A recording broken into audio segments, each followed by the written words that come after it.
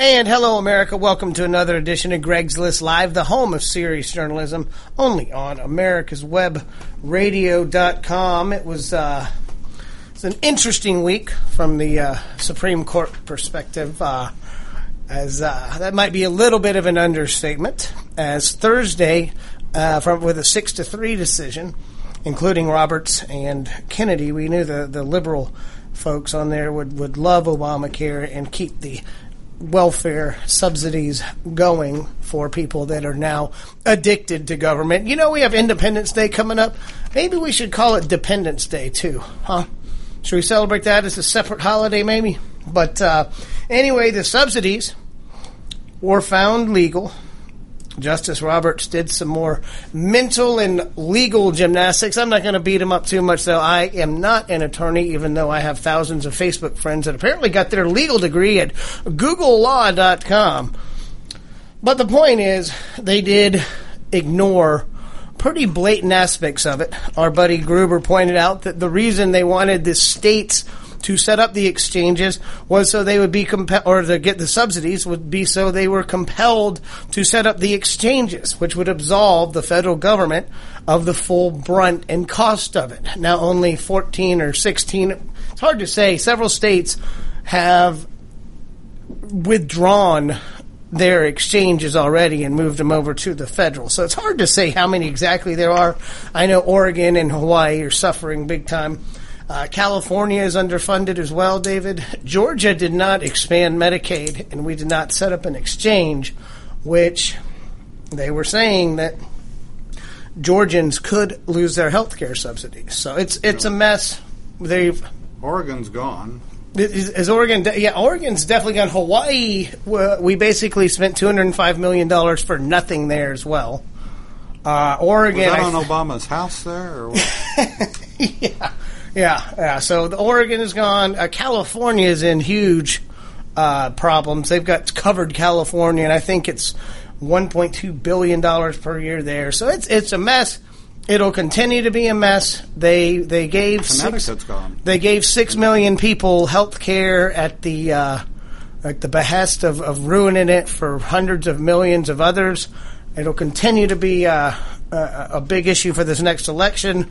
You still have several Republicans claiming they will repeal every single word of it. Clearly, this can't be done until Republicans have somebody in the White House. We've had another rash of presidential announcements this past week. Governor Christie jumped in today. You love Governor Christie, don't you? Isn't he your choice for You know, funny that you mentioned that. I was just talking to one of our other hosts. You know, the Republicans are shooting themselves in the leg. And, you know, everybody that I talk to, or I say everybody, many of the people that I talk to,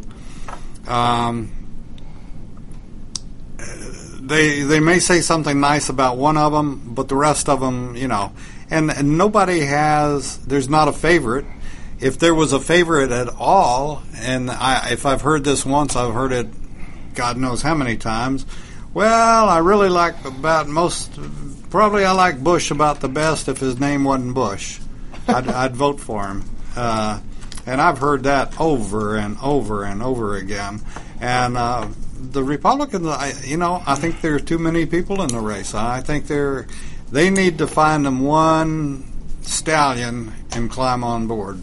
Right.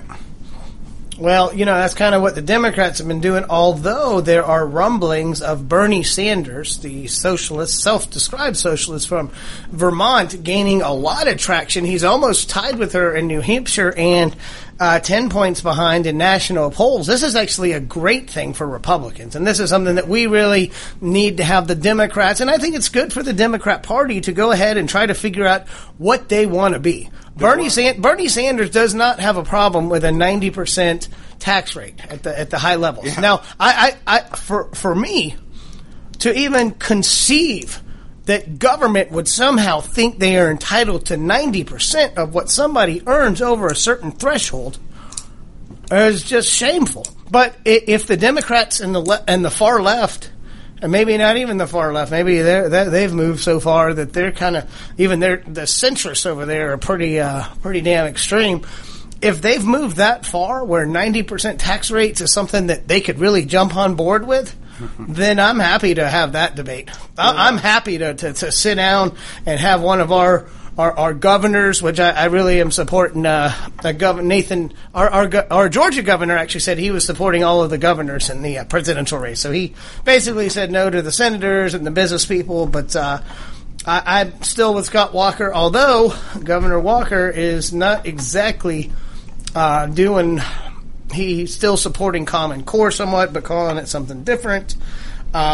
He did come out kind of bellicosely against the Friday Supreme Court ruling about the legalization of same-sex marriage, which, you know, everybody's going to have an opinion on this, of course. My opinion is how the White House is just abusing their power on this by decking the White House in rainbow colors. I mean, the only colors that should be draped in is red, white, and blue, and maybe red and black when the Bulldogs win. But that's I mean, it's just did Wells get in? Did what? Did Wells get into the Democrat? Isn't it Wells, whatever his name is? O'Malley? No. The used to be senator, or is senator from Virginia or West Virginia. Oh, Jim Webb. Jim Webb. No. I always forget his name. He is not officially in yet, although he has a pretty good resume. Oh, yeah. And he's the senator now up there, I believe. Yeah. Senator Jim Webb, he's a decorated Marine. He's had a pretty good track record of running campaigns up in Virginia. He's, I guess, the second-term senator now. I need to do a little more investigative research on him, but for right now, it's fun just looking at all the Republicans. I saw somebody refer to it as the clown car today, and at some point it does look ridiculous, where even though I think most of the candidates that have announced have great resumes and would make fine leaders, when you literally have 16 or 17, it makes you look kind of disorganized, don't you think?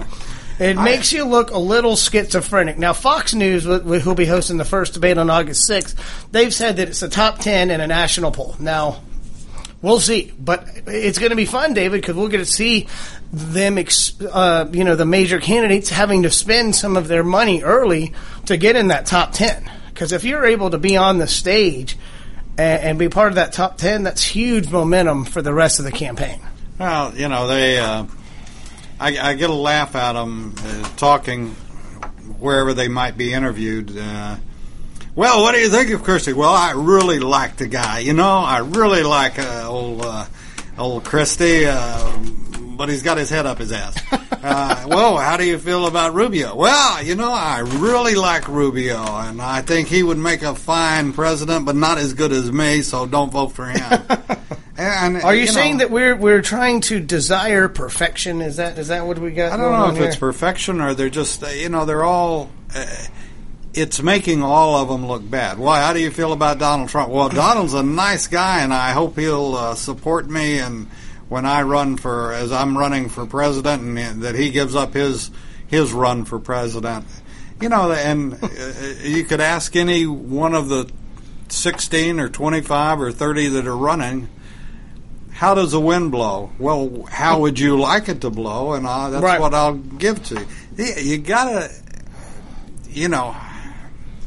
we need to realize that, look, the president is not going to be perfect. The Congress is not going to be perfect. The Senate or the House is not going to be perfect. The Senate's not going to be perfect. But hopefully, if you have the Congress or the House of Representatives, U.S. Senate, and the President, all as conservative-leaning people, common sense folks that want limited government, that those three together can work well and make sure that the President doesn't do anything on an authoritarian level, and that Congress doesn't pass bills before we read it. And I think we need to have all three on the same side. You saw how effective, well, from our perspective, ineffective, but the Democrats, when they had all three branches in 2008, including the filibuster-proof majority in the Senate, when Arlen Specter, the defector, went over, they were able to push several things through, which are still killing us today, Obamacare and Dodd-Frank.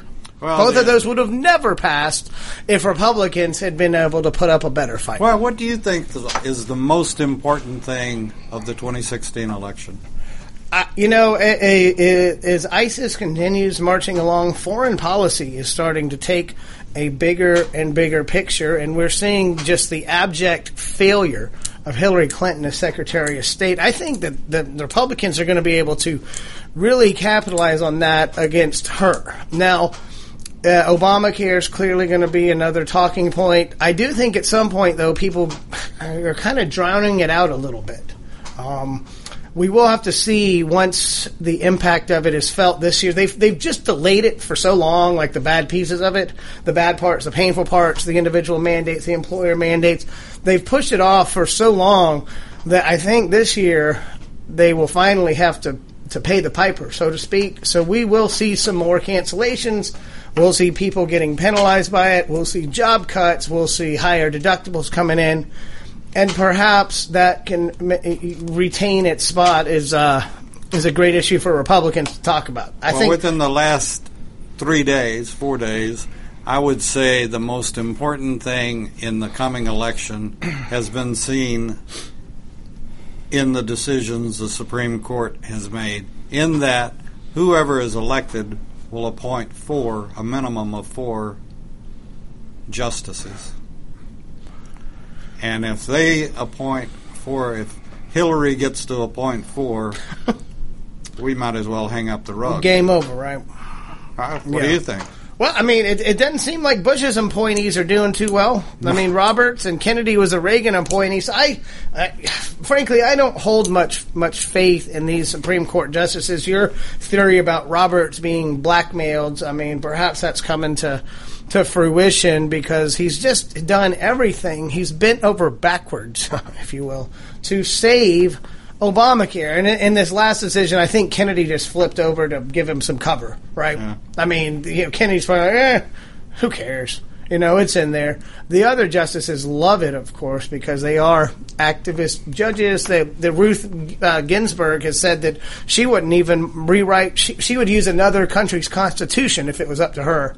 She'd use something from like South Africa. I think she named a couple of other countries. She said that our constitution is outdated, and clearly they're treating. But they had to wake her up to get her to say that. Yeah. The only cool thing about her is apparently she's a wino. Yeah. What would you do? What if Playboy did a Women of the Supreme Court? How popular would that? So Kagan, Sotomayor, and Ginsburg. How popular would that one be?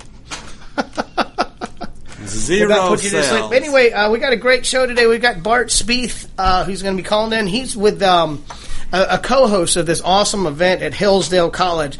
It's Ladies for Liberty Seminar and Shooting Camp, and after what we've seen the left do with this fight against the Second Amendment again because of this the Charleston White Devil, of course it's going to come up with they're going to try to grab people's guns once again. Obama has already politicized it. The left is already chomping at the bit because now they got this little racist kid. The other little white kids that did these spree shootings, they didn't work out as these white devil poster childs. This guy, Dylan Roof, is going to work out just fine. Let me throw out one other thing to you. You mentioned it, ISIS. I just want to warn everybody, be ultra careful. The 4th of July, the Peachtree Road Race, and we will take that call, and we'll be back on Greg's List right after this. Affordable health insurance was the promise of Obamacare, but for many, the government mandate caused more problems than it solved. This is Dr. Elena George from Medicine on Call, and I want to tell you about a truly affordable alternative allowed under Obamacare, Liberty HealthShare. Liberty HealthShare bypasses doctor and hospital panels, giving you the freedom to choose. And with a maximum of $500 out-of-pocket per person and 100% coverage up to $1 million per year per occurrence, you can rest assured knowing you and your family are protected. Coverage starts as low as $107 per month and also includes dental, vision, pharmacy, and holistic care. Liberty HealthShare puts you back in charge of your health. Visit them online at libertyoncall.org. Again, for a true affordable alternative to Obamacare, visit libertyoncall.org or call toll-free 1-800-714-6993 today. Did you miss a show that you really wanted to hear?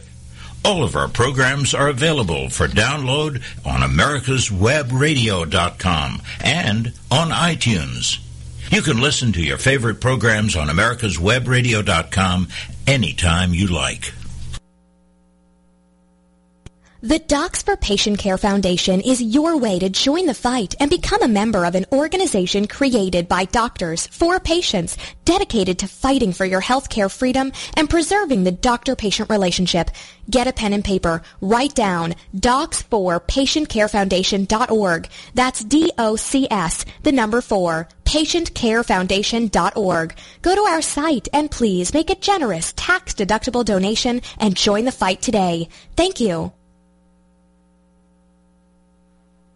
This is americaswebradio.com, the best in chat radio designed just for you. And welcome back to Greg's List Live, the home of serious journalism only on americaswebradio.com. Coming up, we got Independence Day coming up soon. It's going to be a great time to celebrate all the freedoms of this country. And speaking of freedoms, we are joined right now by Bart Spieth, who's going to be co-hosting a seminar, and looks like just an outstanding event over at Hillsdale College called the Ladies for Liberty Seminar and Shooting Camp, which boy, we could probably use those ladies to guard the next Draw Muhammad contest. Bart, welcome to Greg's List. How are you doing today? Oh, I'm doing great, and thank you so much for having me on the program today. Yeah, I appreciate it. I'm sorry we didn't work out last week, but that's the one thing about having a recurring show. If at first you don't succeed, you try again. So anyway, tell us about this. I've been looking at the program for it, and you've got a combination of some liberal art lectures, which in this case, liberal arts is actually a good thing. It's not ancient Sumerian poetry necessarily. U.S. Constitution, free market economics, and also a shooting camp, which obviously we like to celebrate our ability to the right to bear arms, if you will. So tell us about the program and some of the dates coming up. Well, the program itself has the lectures in the evening after dinner. With our Hillsdale College professors, and it gives people an introduction to what Hillsdale College is about, along with great topics. And those topics do change from time to time, and we'll hit current events. Like we had quite a bit going on in the Middle East last year, and so we had a professor come in and speak about that. But during the day, we spend our time with firearms training for the ladies. They'll start with a safety briefing on Monday morning, and then they spend the afternoon at the both the pistol and the shotgun range. We have a lady instructor who comes in as our head instructor for pistol, Sheila Hoekstra from the Kalamazoo, Michigan area, and works with another national organization for ladies' camps. Does a great job, her crew does. And then we also spend time up on the shotgun range on the clay target fields, introducing the ladies to clay target shooting. Well, that's great. Now, do you do any kind of biathlon thing or anything like that, a little competition for the ladies as well?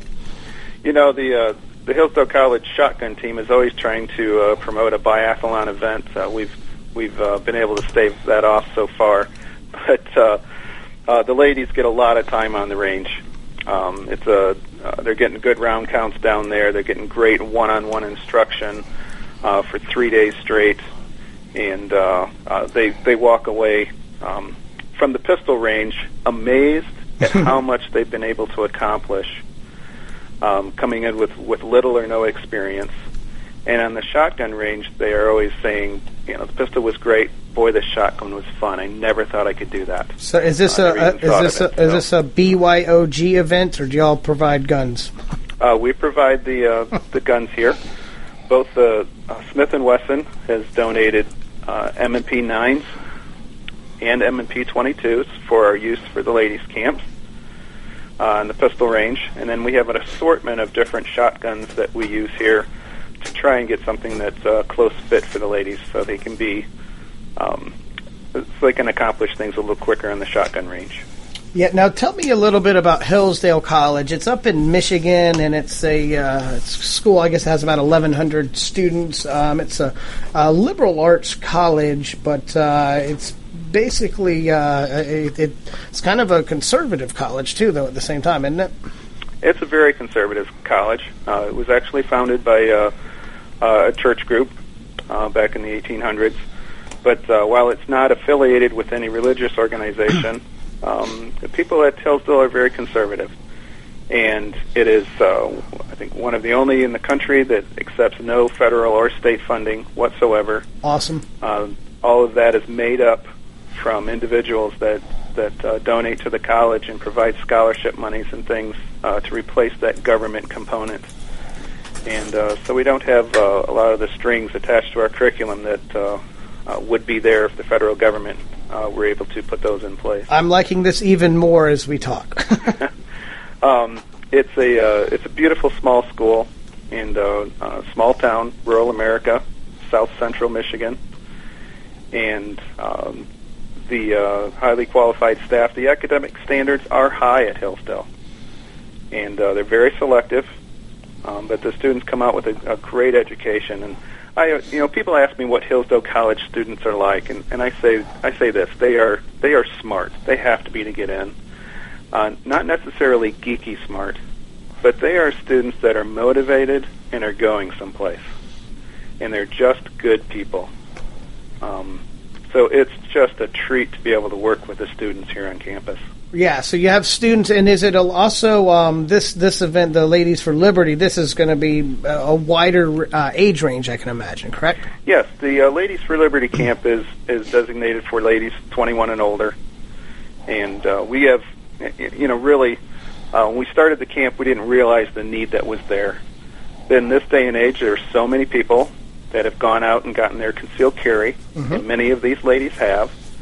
But they walk away from the concealed carry class thinking that, they've learned a little bit, but a week later, a month later, they haven't spent enough time behind the gun, and now they're afraid to even pick it up because they don't remember. So the quality time on the range with the ladies to really develop those safety and marksmanship skills really makes a difference. And it's the same with our student classes, too.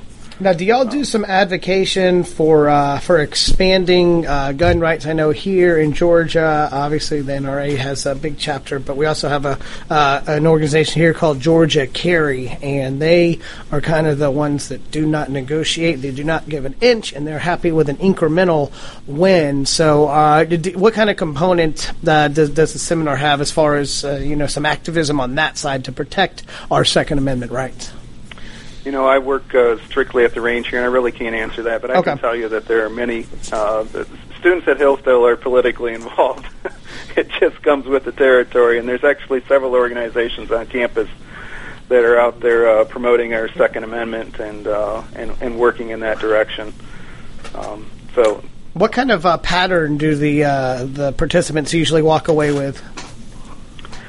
I can speak specifically. I'll speak specifically for our student class. Okay. And because our program's the same, but I work directly with the students in Pistol. We'll have majority ladies take our classes. Most of them have never shot a gun. And at the beginning of the 8 weeks, they will. We're just hoping they can hit the paper so we can see where they're at. By the end of that class, most of them will have with a 22 M&P pistol at 10 meters. We'll be down to a group about the size of a $50. Wow! And we have men and women in the class. Just as a side note, we have a little scoring competition at the end, and guess who always wins? The women. I'm going to guess the female Terminators. It is. It's always been a lady. Yeah, well, and I think anybody that is new to a shooting range or a rifle or a gun, they're going to be probably a little intimidated at first. You probably have to warn them a little bit about the kick. What is usually the biggest hurdle for you to overcome? Just for when you're teaching a new student. Really, it's the safety element. For us, it's teaching people that our natural inclination is to put a finger on the trigger. And once we get past that, the students move along quite quickly at any age group. Yeah. But when you're able to stand there with them and have that quality time on the range, the quantity time on the range, you can step them through what they're seeing in just little steps. Okay, are you seeing Are you seeing your sights? Are you seeing those sights after you take the shot? Where are your eyes focused at? And you just keep going back and reviewing all those different components. What are you doing with your finger on the trigger? So it's the time on the range and that one-on-one interaction that really makes the difference in them being able to develop those great marksmanship skills and great safety with the guns. All of the programs that we run, whether they're student or adult, you would feel comfortable having these ladies or men in our groups shoot alongside you at any local range. Now, do they break and clean the guns as well? Is that part of the curriculum? We do that in some of our classes. The ladies ask for that in our ladies' camp. Okay. And so if we have the time, or we have a bad weather afternoon, that's a component we always put in place there. Gotcha. Well, I know that as the former chair of a Young Republican Club here, we always have huge turnouts when we go to our ranges. In fact, my studio is about a half mile from the Sandy Springs Gun Club and Range, so I feel pretty safe where we are in this part of Georgia. So tell us, you got a camp coming up in September, I guess, or we do. We've actually taken the ladies' camp and converted that for the first time to a couples camp. And that is September 13th through the 17th. That's actually a day longer, okay, and it's for couples at that camp. The extra day we are going to spend as additional range time, and also we're going to take them on a pheasant hunt at a local preserve. Well, and there's nothing more endangered on that than the pheasants, I can imagine. It's going to be a great experience, and that camp is pretty full. I've actually expanded the numbers so that we can take a few more couples. Is there a website or something somebody can go to, or shoot you an email to get some more information on that? Because what I always say is the couple that shoots together stays together. Oh, yes, absolutely. And 2 contact points there. They can call me at the range here at area code 517-610-5593. Or they can email me at shootingsports@hillsdale.edu. So that's shootingsports@hillsdale.edu. Now, one final question before we got to run here. Do you take people that just need a refresher course, or do you want brand new rookies? No. People come of all abilities there and experience levels. And that's the nice part about the personal time we spend with each individual out there on the range, is that we adapt to where they're at. And so it doesn't matter really the experience level. We're making that adaptation on the range and how we communicate and techniques that we use and promote so that helping them to develop even further. Well, that's great. Well, anyway, Bart, I really appreciate you taking the time out to call today. I'm a new fan of Hillsdale College after reading more and learning about their just say no to big government ideals. And this camp sounds awesome. I'll put some info out for you guys to hopefully get some more business. Thank you for calling in today. And we'll be back with Dave McCleary, who's running for State House up in the Roswell area. And got a lot to discuss with him coming up on Greg's List right after the break. See you then. Watchdog is a term given an organization like the United States Justice Foundation, which since 1979 has been watching out and, when necessary, taking the appropriate action, from testifying to litigating to protect our constitutional rights. USJF, a non-profit organization, is nationally recognized not only as a watchdog, but many in the government, as well as those involved in legal cases, have also called the USJF a bulldog for the tenacious approach in their presentation and proof of what is right. Find out more at www.usjf.net.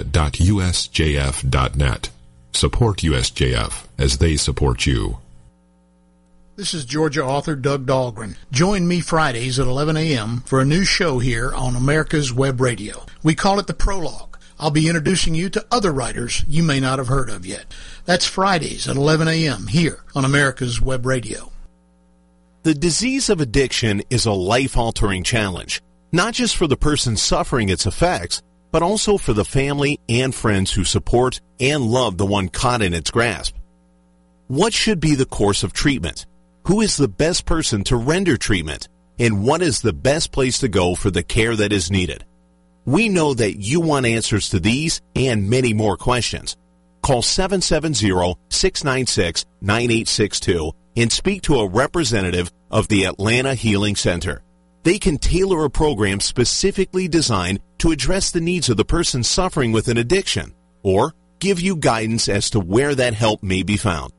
Information is the key, and the trained staff at AHC is here to assist. If you wish, you can also get more information on the website located at www.atlantahealingcenter.com. My name is Dr. Jeff Terry from Mobile, Alabama. I love taking care of my patients and not computers. That is why I need your help. On October 1st, the government will mandate that I implement the new ICD-10 coding system, and if not able to do so, then I will be put out of business, and my patients will have to find a new physician. Please call and write your congressmen and senators today and tell them no to ICD-10. Tell them physicians need a grace period in order to concentrate on you, the patient, and not the computer. The United States Justice Foundation since 1979 has been dedicated to instructing, informing, and educating the public on legal issues confronting America. That means you and me. When necessary, this nonprofit organization has had to litigate to present the constitutional view. Since 1980, USJF has submitted testimony to the U.S. Senate on all but one U.S. Supreme Court nominee.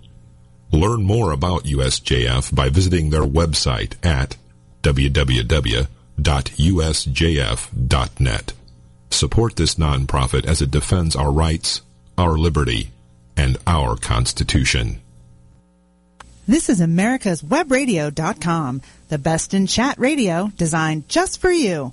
And welcome back to Greg's List Live, the home of serious journalism, only on America's Webradio.com. Just had a great chat with Bart Spieth, running a seminar to help folks learn how to exercise their Second Amendment rights over at Hillsdale College in Michigan. Learned a lot about Hillsdale as well, which basically does not take any state or federal money, and one of the only colleges, if not the only one, in the United States that just says no to government money. We're going to circle back a little local here. We've got Dave McCleary, who is a longtime Republican Party activist and philanthropist who's running for House District 48 here, which opened up, unfortunately, with the passing of Representative Harry Geisinger. It's actually kind of a season of special elections here in Georgia. We just had another long-standing rep resign yesterday, Ben Harbin out of Augusta, so the gravy train is rolling for the political consultants of the world. But right now I wanted to welcome Dave McCleary to the show. Dave, thanks for calling in. How are you today? Doing great. Thanks for having me on. Yeah, me and you've known each other for several years, obviously being in the Fulton GOP and then some of the other extracurricular activities, if you will, and just wanted to give you a chance to introduce yourself to the listeners and talk about your experience and what your outlook is to represent the folks in the 48th under the Gold Dome. Well, I appreciate you having me on. Unfortunately, like you said earlier, that Harry passed away about 2 months ago, and he had actually talked to me about running for a seat about 8 months ago when he realized he probably wasn't going to run for another term, and then obviously he got sick. And his wife, Pat, has endorsed me and encouraged me to run, and I thought it would be a great opportunity for me to serve our community. With the background I have in service, the past president of Roswell Rotary Club, chairman of our Memorial Day Committee, a lot of leadership position within Roswell. I was former 6th District Republican chair and state director for Herman Cain, and also Fulton County director for David Perdue when he ran. So with that experience and leadership skills, I feel it'd be a great opportunity for me to serve our community down at the Gold Dome. Yeah, well, House District 48 is basically kind of North Fulton. Is Roswell pretty much the only city, or are there any other municipalities that are comprised in it? It's pretty much Roswell. There's 2 small precincts in Alpharetta that are in the precinct, but it's pretty much center Roswell.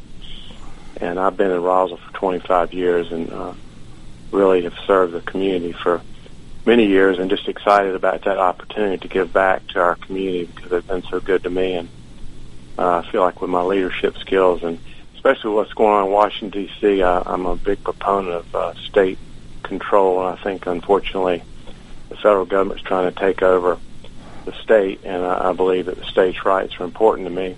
I also believe in local control to make sure that we support our cities, but not impose our right or will on them from the state level as well. Right, and I know for you personally, the human trafficking issue has been something that you're heavily involved in. In fact, I sent out some stuff on Twitter today, and your account is almost dedicated wholly to that. Why is the human trafficking and the fight to end it, why is that so important to you? Well, it's about 3 years ago or so, 2012, I was at a conference called Passion Conference for Youth, and I was a volunteer in downtown Atlanta at the Dome. There were 60,000 kids down there. And to be honest with you, I didn't think human trafficking happened around us, particularly North Fulton and Roswell.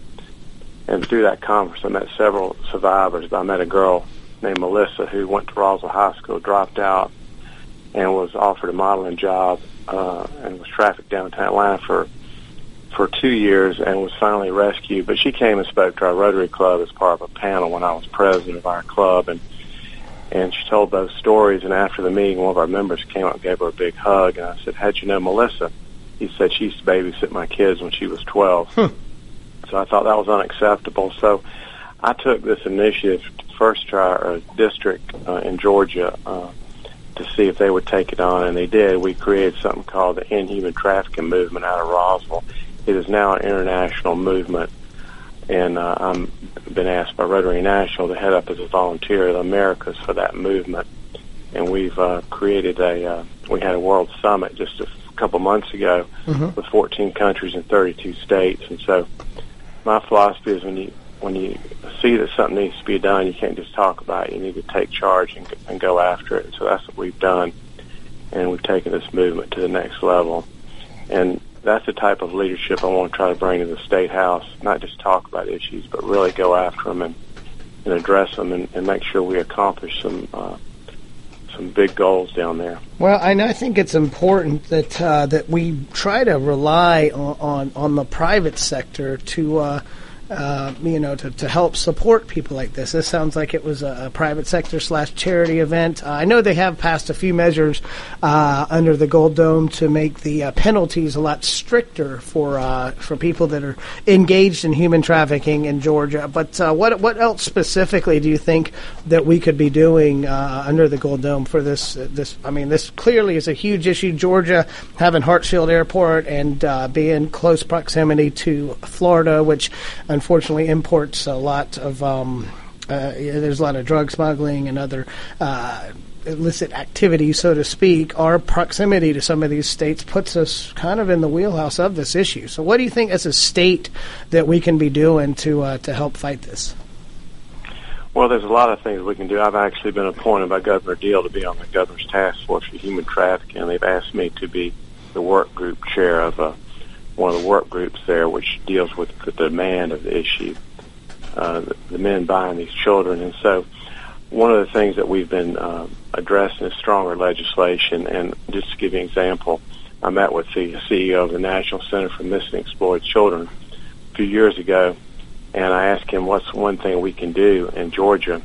And he said we need to pass a law that mandates foster kids be reported to the hotline, because unfortunately those kids were running away and they were missing and no one knew it. So I came back to Harry Geisinger and John Albers and said, hey, we need to write a piece of legislation. So we worked together with the Legislative Council, wrote the legislation, had it signed into law. And then last session, I worked very closely with Renee Unterman and John Albers and Harry on some legislation to increase the penalties, but also help the victims with support system. And also, we've also helped work with them to pass a law to mandate the 188 number to the Polaris Project out of D.C. be mandated as posted in all hotels, strip clubs, and bars around Georgia. Gotcha. Now, you mentioned Herman Cain. It looks like he had a pretty good event with him over the weekend. I wasn't able to attend. I went to the Def Leppard concert instead. So I apologize for that, but looks like that was a great event. And obviously, you'd helped Herman Cain in the past. What happened there? And do you think he'll be able to give you some support from his radio show? Yeah, I think he already has begun that, and he's been a good friend for many years. And again, I was his state director when he ran for president because we pretty much believe in the same conservative values.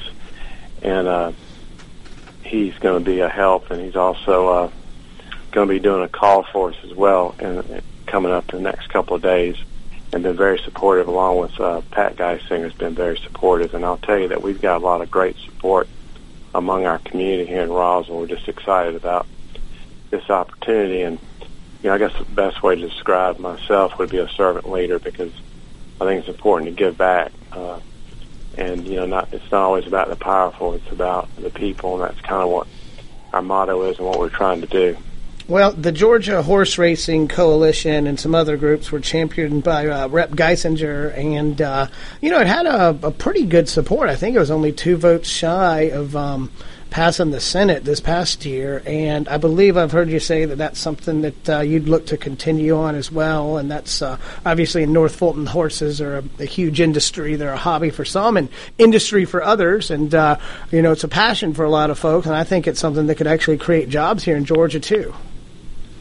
Yeah, that's something I'm still looking into. Obviously, Harry and I worked on a lot of issues. We probably didn't work as much together on the horse racing issue, but that's definitely something I was looking into. There's been some research done on how much money it would actually bring, but I'm definitely something that I've been talking to some folks about considering it, but I haven't exactly made a commitment on which way I'll go on that yet. But I know that Harry he's been pushing that for many years. It's kind of interesting. I paged down at the Capitol when I was 13, and Harry was in there the first time in 1972 and 73, right around that time frame. And then to work with him in 2004 on his first, when he came back and run again, is pretty special. He was a good man, and we worked very closely on a lot of issues for many, many years.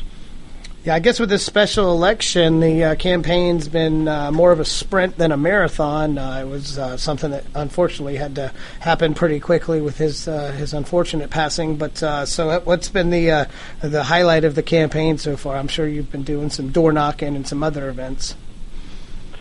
Yeah, that's I'll be honest with you, the door knocking I actually love. It's fun getting out there, meeting the people, and getting to know them and learn about part of the process is learn what interests them. The interesting thing about this position is you had Judge Campbell, who became judge, and then that's when Harry ran. So it's been about 32 years since this seat's been kind of challenged, or really challenged. And so it's a lot of people. You have to explain what does a state rep do, because they didn't totally understand about the position. They're used to city council races and some other things. So it's been a real joy to get out and knock on doors and meet people. Sounds like a little bit of voter education. Are people asking you to protect their rights in D.C.? I see that a lot. Yeah, especially over the last week in the Supreme Court, we're getting a lot of that they're just concerned about the takeover from Washington. And I'm a big proponent of states' rights and feel that local control is best, whether it be at the city level or the school board level in the counties or state level, trying to keep it out of federal government hands. Gotcha. And that's definitely been a topic of discussion with what's been going on in the Supreme Court in the last week.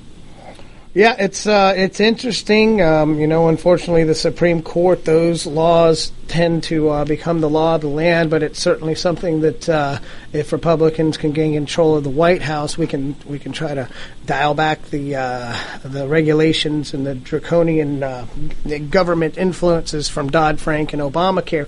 Dave McCleary, tell us where we can find you. I know we can go to electdavemccleary.com, and I'm sure you have some other contact points so voters can get in touch with you. Sure, they can, like I say, you can go to electdavemccleary.com, and it's got my contact information, or you can go to electdavemccleary@gmail.com from an email, and you can also call me at 770-480-2620 if you would like to contact me about any issues. I'd love to talk to anybody that has any thoughts or concerns or just want to reach out to me. And also, I would also tell everybody there's a big event coming up in Roswell at the 4th of July at Sweet Apple Elementary School that we're going to have a big group there, so I'd love to have anybody out there for that. And the election is Tuesday, July 14th. I'm sure early voting has already begun, so if you're in the Roswell area, get out and make it happen. Make your voice heard on July 14th. Thank you for calling in, Dave McClary. All right, thank you. And we'll see you in a couple minutes on Greg's List. Don't be hoodwinked by the left, who wants you to believe the fairy tale that we can power America on butterflies, rainbows, and pixie dust. I'm Marita Noon. Get the truth about energy on my show, America's Voice for Energy, only on America's Web Radio. Affordable health insurance was the promise of Obamacare, but for many, the government mandate caused more problems than it solved. This is Dr. Elena George from Medicine on Call, and I want to tell you about a truly affordable alternative allowed under Obamacare, Liberty HealthShare. Liberty HealthShare bypasses doctor and hospital panels, giving you the freedom to choose. And with a maximum of $500 out-of-pocket per person and 100% coverage up to $1 million per year per occurrence, you can rest assured knowing you and your family are protected. Coverage starts as low as $107 per month and also includes dental, vision, pharmacy, and holistic care. Liberty HealthShare puts you back in charge of your health. Visit them online at libertyoncall.org. Again, for a true affordable alternative to Obamacare, visit libertyoncall.org or call toll-free 1-800-714-6993 today. Don't be hoodwinked by the left, who wants you to believe the fairy tale that we can power America on butterflies, rainbows, and pixie dust. I'm Marita Noon. Get the truth about energy on my show, America's Voice for Energy, only on America's Web Radio. This is americaswebradio.com, the best in chat radio designed just for you.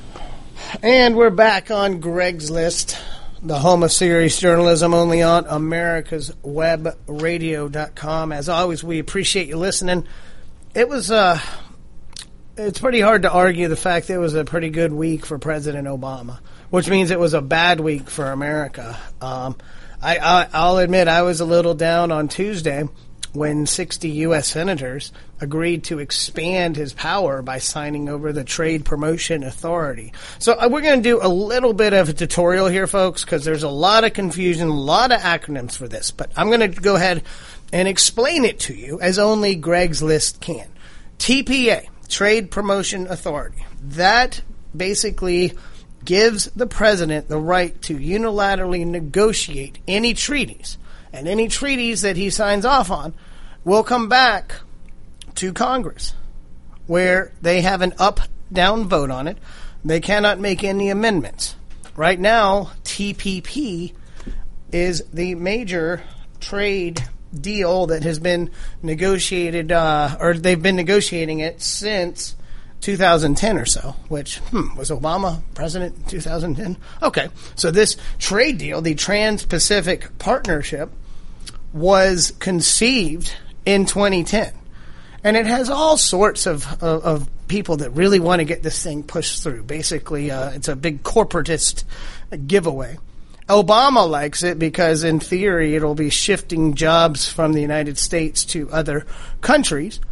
And with the other acronym that we're going to be mentioning, which is TAA, that's a welfare program that has to go hand in hand with TPA, because even though TPA is supposed to create jobs, TAA is a welfare program. The acronym stands for Trade Adjustment Assistance, and that is basically money given to workers who are displaced because of all these new trade agreements. Well, that doesn't really make sense, does it, David? If TPA and TPP, the Trans-Pacific Partnership, are supposed to create jobs, then why do we need Trade Adjustment Assistance, or TAA? That's a good question, isn't it? If it's going to create all these wonderful high-paying jobs, then why do we need to give all these workers all these giveaways? Now, naturally, the Republicans love the TPA. The Democrats love TAA. In some kind of dirty deal, they ended up getting both of them passed. It was ironic, though, that Mitch McConnell and John Boehner didn't show up for the signing ceremony yesterday, though. Not sure why that is.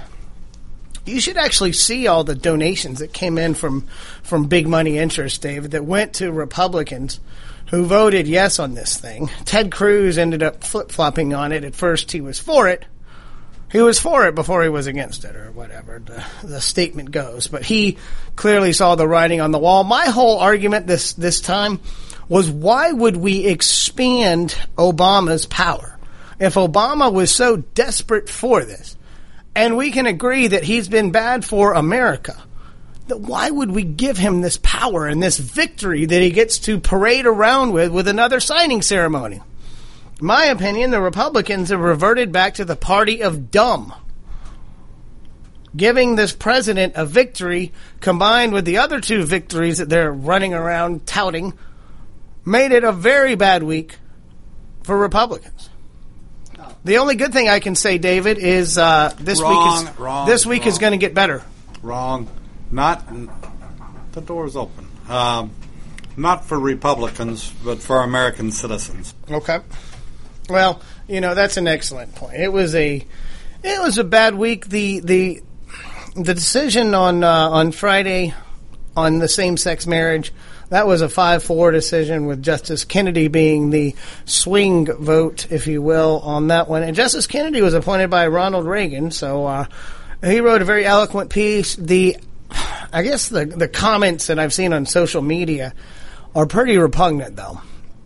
My advice for those that are angered by this decision is, don't let your disapproval of 3% of the population make you look like a jackass to the other 97%.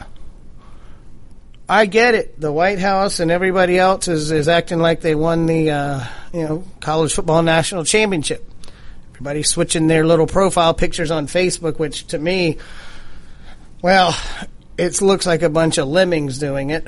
All the companies that have changed their little logos over to celebrate it again, it looks like pandering to me.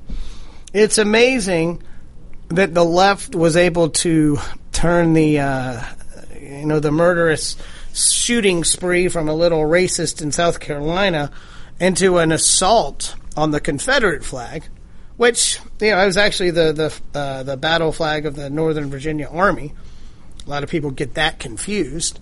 But the left is telling everybody that this flag is racist, that the stars and bars is a racist flag. To me, David, that's flag doesn't mean anything like that to me. And the left is not going to tell me what something means when it's merely a symbol. It's an inanimate object, and it can mean something completely different for different people. Now, I get it. If there's some black folks that look at it as a sign of oppression, and that's their symbolic purview of it, then that's their prerogative to have. But other folks are going to look at it and say, I have relatives that died. Less than 50% of Southerners actually owned slaves. And towards the end of the war, it was the Sherman and company invading the South.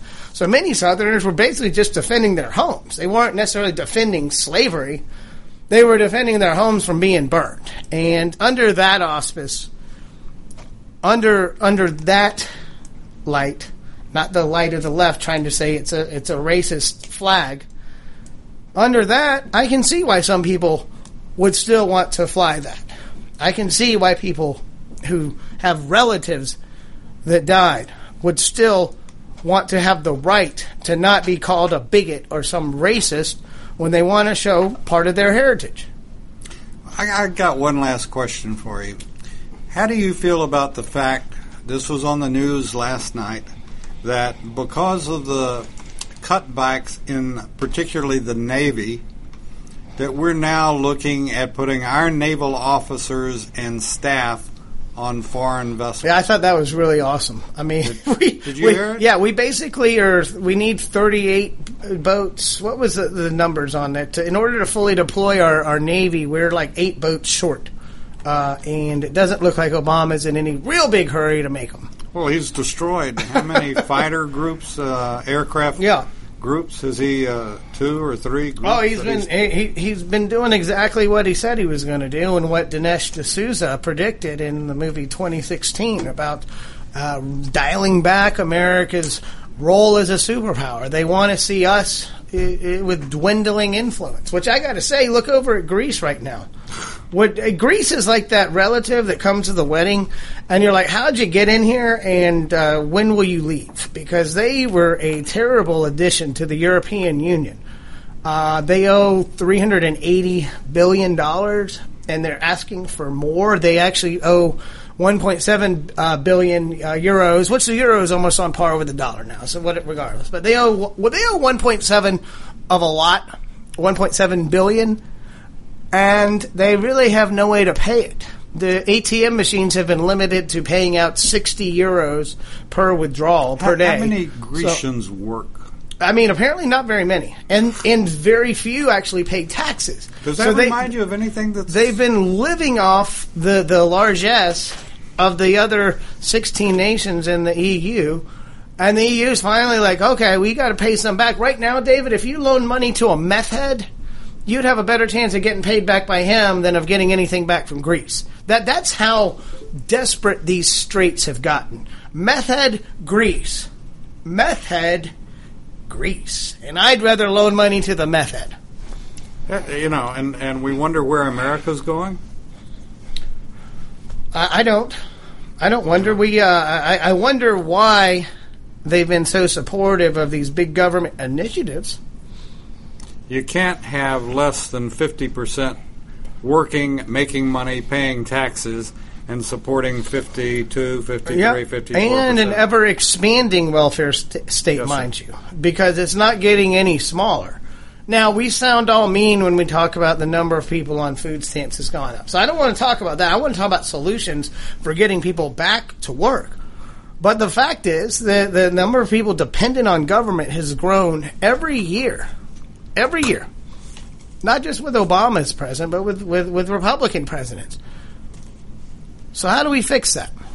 How do we put incentives, market-based incentives, back into our economy? Because fortunately, Greece, it doesn't look like it should impact us too much. At least our American banks, when we bailed them out, didn't decide to loan a bunch of money to Greece. Now, Deutsche Bank and some of the other internationals surely do have some exposure over there. But right now, we need to make this economy, we need to get people as busy as a Greek ATM machine, David. And we need to put in free market reforms, roll back some of these regulations, and make this country work again. Anyway, thanks for listening today. Thanks for Dave McCleary and Bart Spieth for calling in. We'll see you next week on Greg's List. You're listening to AmericasWebRadio.com, the pioneer and leader in chat radio.